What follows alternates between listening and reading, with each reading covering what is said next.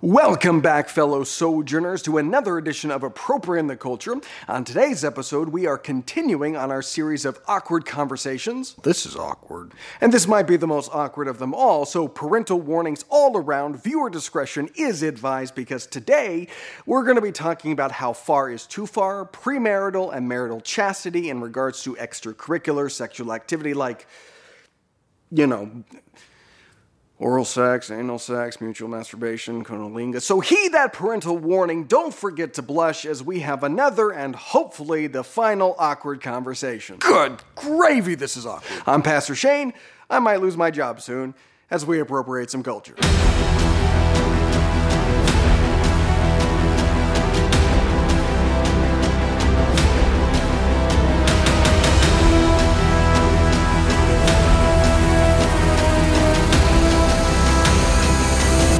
So 2 weeks ago, we talked about premarital sex and the biblical basis for regarding premarital sex as sinful. And then last week, we looked at the prevalence of porn. We discussed pornography and the harmful effects of it in our culture.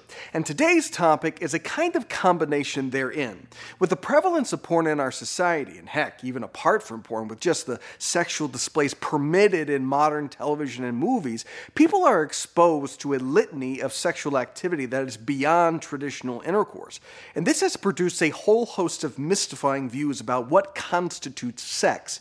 In 1998, President Bill Clinton famously said, "I did not have sexual relations with that woman, Miss Lewinsky." And because of impeachment and perjury charges, our nation was plunged into a long and bizarre discussion about whether oral sex is sex, despite the fact that sex is right there in the name. But many studies, even from the time period, have shown that our culture is not entirely clear what it means as sex.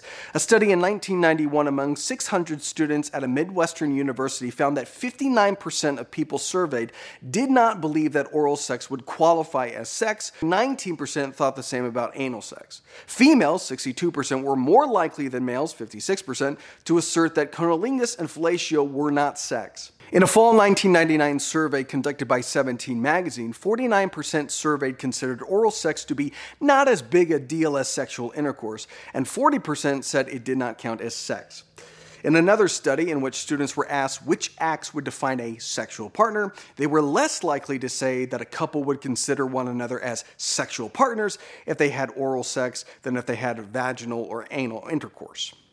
No, not a sexual partner, just really good friends.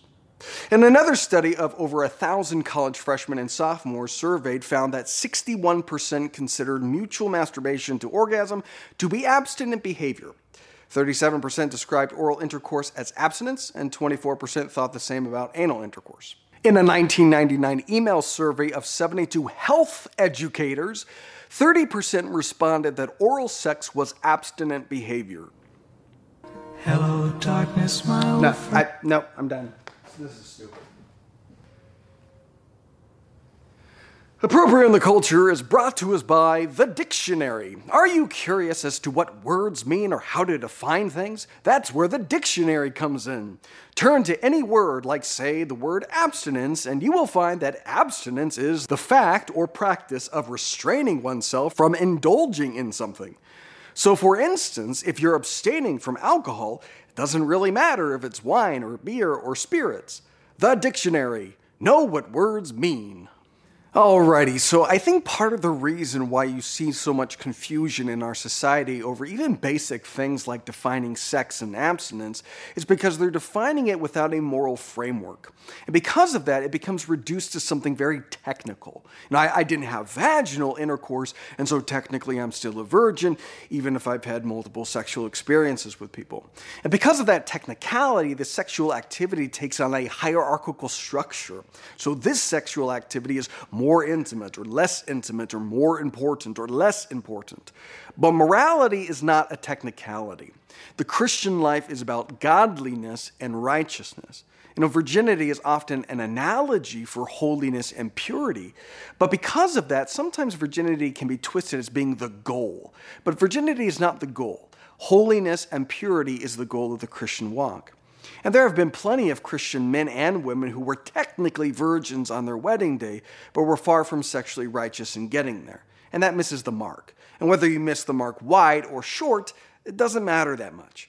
Morality is not a technicality. And the clear indication from Scripture is that sex is only righteous within the confines of marriage, and so the moral framework applies to all activity that could be characterized as sexual, in which case the non-married Christian should engage in abstinence. Focus on the Family provides a sensible definition of sexual abstinence, which is, our definition is refraining from all sexual activity, which includes intercourse, oral sex, anal sex, and mutual masturbation. Makes sense. Those are all clearly sexual acts, and so if you're abstaining from sex, that encompasses all of those, just like abstaining from alcohol would encompass beer, wine, hard booze, and anything with alcohol. So there is no sense in which intercourse, oral sex, anal sex, or mutual masturbation is righteous outside of the context of marriage. But are those sexual actions even righteous within the context of marriage? Chastity and sexual purity is not simply a concern for unmarried people, but for married people too. But you might be shocked to find that the Bible does not really talk about oral sex, anal sex, or mutual masturbation in the context of heterosexual Christian marriage. And because of that, there's disagreement in Christian circles. On the one hand, you have people like Mark Driscoll, who claim that the Song of Songs depicts things like oral sex, which probably says more about Mark Driscoll than it does the Song of Solomon. But on the other hand, you have our Catholic brothers and sisters who hold that any male climax that occurs without a reasonable shot of procreation is a mortal sin, the highest level of sin, and so you better find a priest to confess to. The Catholic Exchange site summarizes this position fairly well. All sexual activity, i.e. foreplay, is ordered fulfillment in sexual intercourse, i.e. a completed sexual act. Hence, activities such as bringing the husband to orgasm without intercourse through mutual masturbation is gravely immoral. Most Catholic moralists agree, some do not, but reasonable minds can differ on non-definitive matters that oral sex is licit as a form of foreplay. In other words, as long as oral sex is not sought for itself, but is a part of a total act that is ordered to and is completed in intercourse, it is morally licit. So those are permissible things in the context of marriage so long as it's just foreplay. And that makes sense with a Catholic framework, which also holds that contraception is morally impermissible because it separates sex from its procreative purpose. They explain it this way. Lust is disordered desire for or inordinate enjoyment of sexual pleasure. Sexual pleasure is morally disordered when sought for itself, isolated from its procreative and unitive purposes. And as a good Catholic, you can't have inordinate enjoyment. Protestants tend to differ on this issue because when it comes to sexual morality, we put a little more weight in the authority of Scripture and a little less weight on the writings of unmarried men who've never had sex, just because maybe, possibly, they're not the world's leading experts on the subject. So what does the Bible say on the matter? Not much. Catholics will usually point to two things: God's command to be fruitful and multiply, and this account from Genesis. Then Judah said to Onan, "Sleep with your brother's wife and fulfill your duty to her as a brother-in-law to raise up offspring for your brother." But Onan knew that the child would not be his. So whenever he slept with his brother's wife, he spilled his semen on the ground to keep from providing offspring for his brother. What he did was wicked in the Lord's sight, so the Lord put him to death also. So Catholics will say this is sex isolated from the procreative purpose, and that's wicked, and it applies to us universally. Protestants will say no, this is particular, not universal, because, for instance, Christians are under no moral obligation to marry the widows of our brothers. So it's a different situation, a different circumstance that doesn't apply to us. The entire purpose of this cultural custom, which was later codified in the Mosaic Law, was to produce offspring for the deceased so that they wouldn't lose their inheritance. Onan is acting selfishly and greedily and is mistreating his wife, who we can reasonably infer would want a child. That's not exactly the same thing as a married Christian couple prudentially planning their family through mutual consent. Procreation is a purpose of sex, but it isn't the sole purpose of sex, which both Catholics and Protestants agree. But to me, I would be more sympathetic to the Catholic position if it were more consistently applied. There's all kinds of sex that is isolated from procreation that Catholics have no problem with. Catholics have no problem with postmenopausal women having sex with their spouse. Catholics have no problem with infertile married couples having sex. Catholics have no problem with the rhythm method and natural planning, which basically means you look at her cycle and have sex on the day she's not likely to get pregnant. And that's where you completely lose me as a Protestant, because it's the same motive. It's the same heart, which is, I want to have sex, but I don't want to get pregnant, so I'm going to use my understanding of the natural world in order to prevent that. It's the same thing. Oh, well, you could still get pregnant, using the rhythm method. Yeah, but you can always still get pregnant.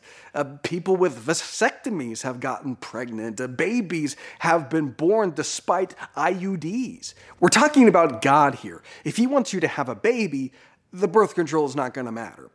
And the heart is always the key issue when it comes to righteousness and holiness. I want to have sex, but I don't want to have a baby, so I'm going to use my understanding of the natural world in order to prevent that. That's the same motive. That's the same heart behind contraception or the rhythm method. And so that heart is either sinful or not. Because again, morality is not a technicality. And that's really the driving principle. Sexual purity in Christian marriage is not a simple list of do's and don'ts, because the Bible provides us no such list. And where the Bible is silent, we should tread lightly. And Christians in good standing can disagree on these issues. The good news is we shouldn't have a problem with judging one another, because we should all have no idea about what's going on in someone else's bedroom. But I would say not all sexual actions or all instances of sex are righteous just because it happens to happen in the confines of marriage. And some sexual actions might be fine for one couple that are not fine for another. Don't violate your conscience. Be convinced in your own mind.